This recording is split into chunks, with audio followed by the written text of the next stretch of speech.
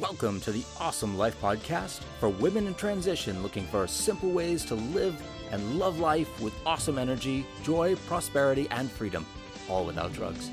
And now here is your awesomeness host, Karen Stoltz.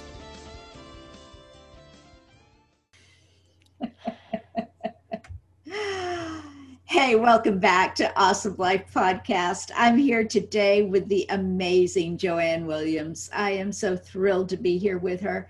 She is a stress management expert.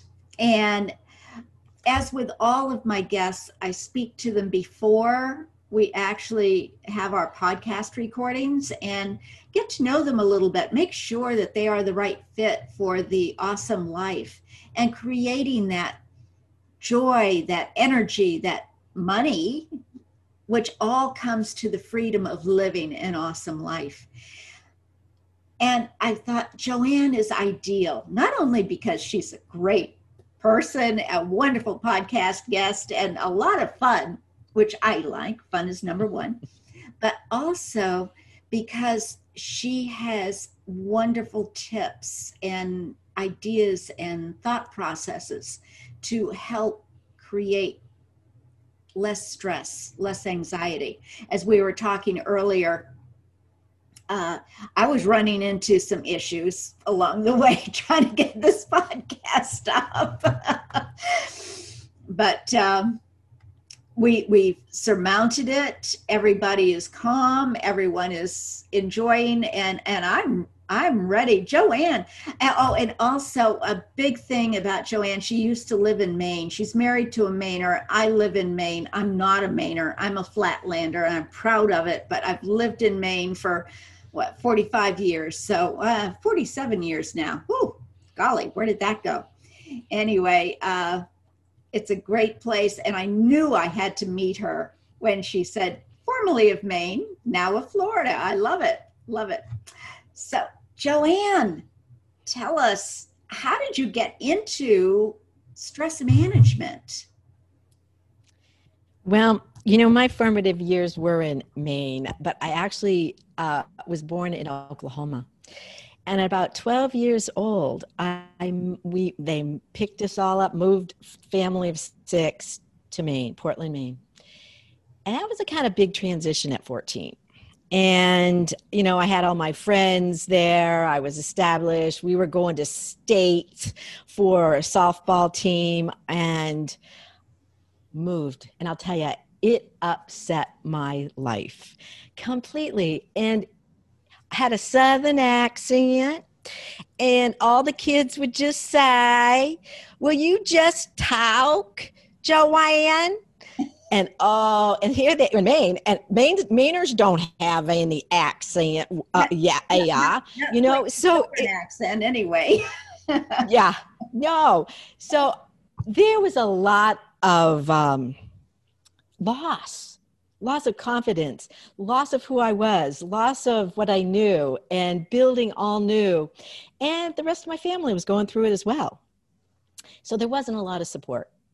And, I ended up marrying my high school sweetheart, who was alcoholic, but had the most wonderful family you can ever imagine. We were on Long Island, Maine.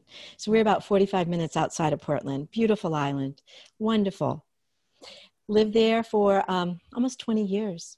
Wow. And but I could not get into the I'll call it alcoholic lifestyle. That just didn't help me grow emotionally. And so I sought counseling. And so I ended up divorcing, but had 2 children. And we moved off. And then I did remarry my current husband, Gary, for been 30 years now. But through that counseling process, I knew that's what I wanted to do. And so I did. I went back and I got my master's degree when my kids were in their teenage years to Boston University all the way. So 2 hours I had to drive, from Portland. And it just really changed my whole outlook, my whole way I look at life.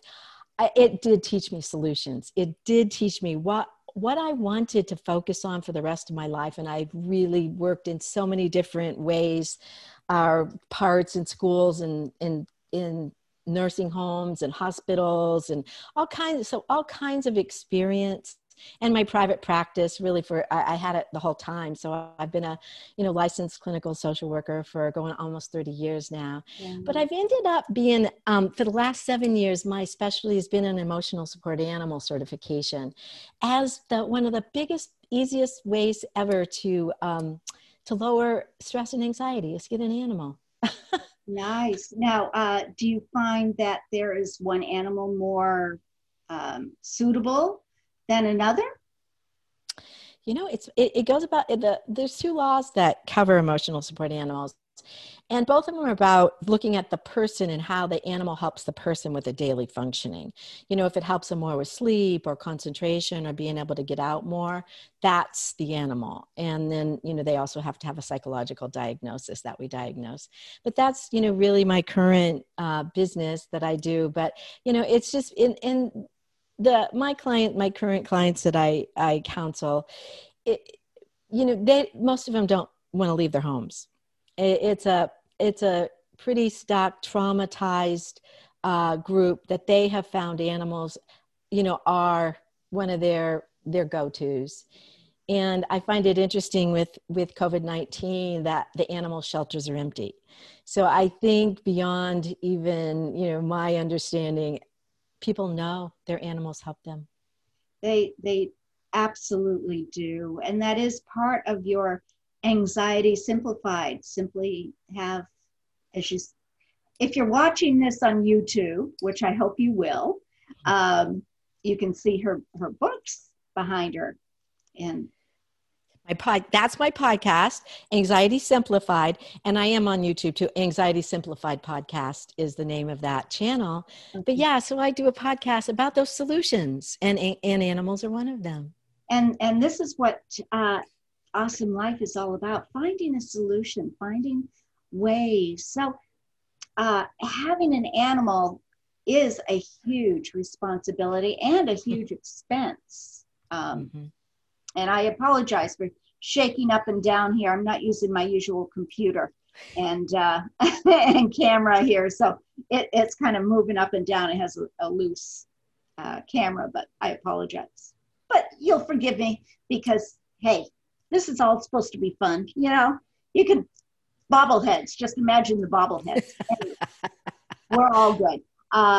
The good news is that Joanne is steady, right on. She knows what she's talking about.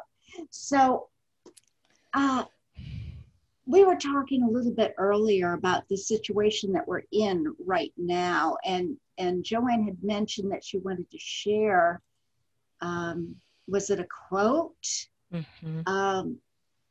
At the time of this recording, Ruth Bader Ginsburg has just passed and has sent a wash of loss around the country, and anxiety about our future, and anxiety about a little bit of stress of what's going to happen.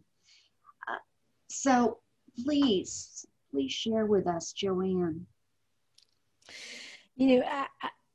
I found, RBG, as they call, the icon, one of the women icon on the Supreme Court. There was a documentary, there was a movie just made a couple of years ago. There's so much around her. And it's just amazing to me how much people have taken to her. And I think it's her spirit, her spirit of helping and loving and just being her authentic self in the world. And so people ask her in interviews, how did you get this way? Her mother died of cancer the day before she graduated high school. So she didn't have a mother around a long time, but one of the quotes that her mother gave her, I want to just kind of read here. But her mother told her about emotions and being a woman. And she said, don't give way to emotions that zap your energy like anger. Take a deep breath and speak calmly and deeply deliberate. And so she understood, that, and that's really one of my messages and missions too, is that we need to understand how to use emotions to our advantage. And that's what I think she did, because she was known to just be a quiet speaker, but she had power, and her intention with those, whatever she said, really pierced through. Mm, Indeed. People listen when she spoke. She didn't speak idly. It goes back to my mantra of say what you mean and mean what you say. So be careful how you say things, what you say, and be honest with yourself. Mm. And I love that. I love that. Don't give way to your emotions. Emotions are wonderful, but sometimes they can become very stressful, like anger. And let me ask you, I have been advised, and I found in myself that often this is the case, but I'm not an expert like you are. I've not been in the counseling world for over 30 years, but when I think about anger, I think about it being inside of us rather than outside, angry at somebody, but more of what that person might have triggered that we don't like inside of us. What do you think? That's funny you asked that one. I do a Saturday at 1 Eastern time live Facebook, and that's what I did it on the last Saturday was on anger. And I look at all emotions as having a message or a piece of information for us. Mm-hmm. And anger is to say no. It's a boundary. Somebody has crossed a boundary, and it's to say, And a lot of times it starts with just a little twinkle of hurt, but that doesn't get heard or dealt with. So then it kind of moves up to, okay, I got to stand up for myself now because somebody has crossed that boundary. And I think what you're asking, or what I hear, more your question is, a lot of times I think people turn it inward and don't say anything, or because they don't know what to say without hurting somebody's feelings or getting rageful. That's not anger. Rage is not anger. Abuse is not anger. Anger is to say, and the example one at work that I used on Saturday was, like, if somebody just took the stapler off your desk at work, or especially the second time, you go, no, hey, or bring it back before I need to use it, please. That's a boundary. And that's really all anger really needs to be, is saying what that's not okay, or please do it this way.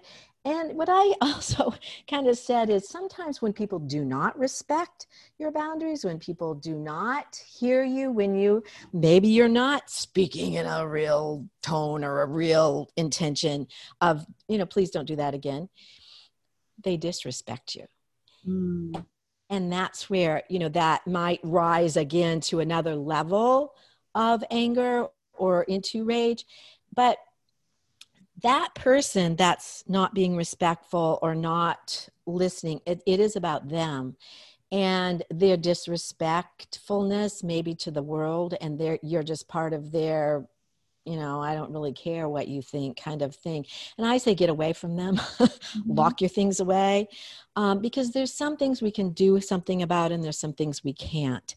And getting angry, just like in RBG's mother told her, it's not helpful, it's not useful, it's not effective. To just throw things, because everybody could be listening to this, in the office. And who do they look at? They look at the person who's being that really rageful, and you sound like what, what's wrong with that person? Instead of, when you use your intention and put it out there, and that was the other thing I talked about on Saturday, use your intention with this. Please don't. A good old stop sign of a hand works really well with intent. Don't. Please don't do that again. And a lot of times that is enough to go, oh, oh, I guess that person means it. And because sometimes, oh, would you mind? I'm not really, please, don't. They're like, I can walk all over this person. So I think, one of these things is stand up for yourself. But you've got to do it in a voice that's heard. That makes good kind of sense. And I guess when I think about anger and being angry towards somebody and looking inside, mm-hmm. that is, why are you being angry towards somebody that took that stapler off your desk? Mm-hmm. You're really angry at yourself because you didn't say stop. Mm-hmm. So let's reach those boundaries. Let's say stop. We don't need the anger because it really does affect us physically. It creates dis-ease. And I believe it goes into depression as well, because that same thing, when somebody is not acknowledging their role, in this interaction, and then start to point the finger at that person did it, they're the reason they took that. And, you're right, because then that starts just get higher and higher in yourself. But the whole time they're not looking in and seeing that they have a part in it. And, the thing that, that really kind of upsets me, Karen, is we don't get trained in this. I don't know where people learn about how to manage emotions, or that, truly half of our brain is emotional. The other side is the logic. And so we have to learn skills. And, that's why I do call them coping skills. They have to be learned. But where do you learn them? And that's why I hope people do call for help of a counselor or to learn techniques, because I don't know where they're taught, to tell you the truth. Yeah. And honestly, I feel like the techniques are available, and it isn't just talk therapy. There are some faster, easier, more effective ways. Yes. So you have simplified that anxiety, and you share those ways on your podcast. But would you share with our listeners today some of the ways? We have the animals. Yeah. Well, actually, and I think you also do EFT, emotional freedom technique. There are so many techniques that can be learned, and even that one can be learned online now. A professional, of course, is going to help you a little bit faster, but there's so many more advanced ways to do it today than I think we even had a few years ago, and that's wonderful. And really, that is what my whole podcast is about. Every single one is really about some of the techniques to do that. But, the first thing that I start with, though, is really the foundation, or the understanding why we have emotions, what are they good for, how to use them. Because if people can use them as a tool, or use them as an understanding of a way to get a point across in a calm, peaceful way, those are techniques themselves. And then besides that, because I think you got to start there. And I have developed, and I do use, and it's actually what I'll offer for free to anybody that would like it. It's a guide on my website, anxietysimplified.net. But it's really, I call them secrets. And they're not secrets in the sense that I think nobody knows it. It's that nobody uses them. Nobody knows how to use them. And it's really to move you out of fear and move you into what you want more of in your life. But if you're not understanding kind of these basics, that's what I feel like people need to learn first. One of them that I feel like, again, is a secret or a misnomer is people don't seem to understand that to get someplace or a goal or direction, you have to know what that is. You have to know what you want first. And what I hear pretty continual, I don't want a partner that smokes. I don't want to be overweight. What do you want? And so that seems like one of the first things, and that's what this first page of my, what I call it, my ACT guide. The three secrets to hold it up again. 3 secrets. That move you out of fear. Oh, wonderful.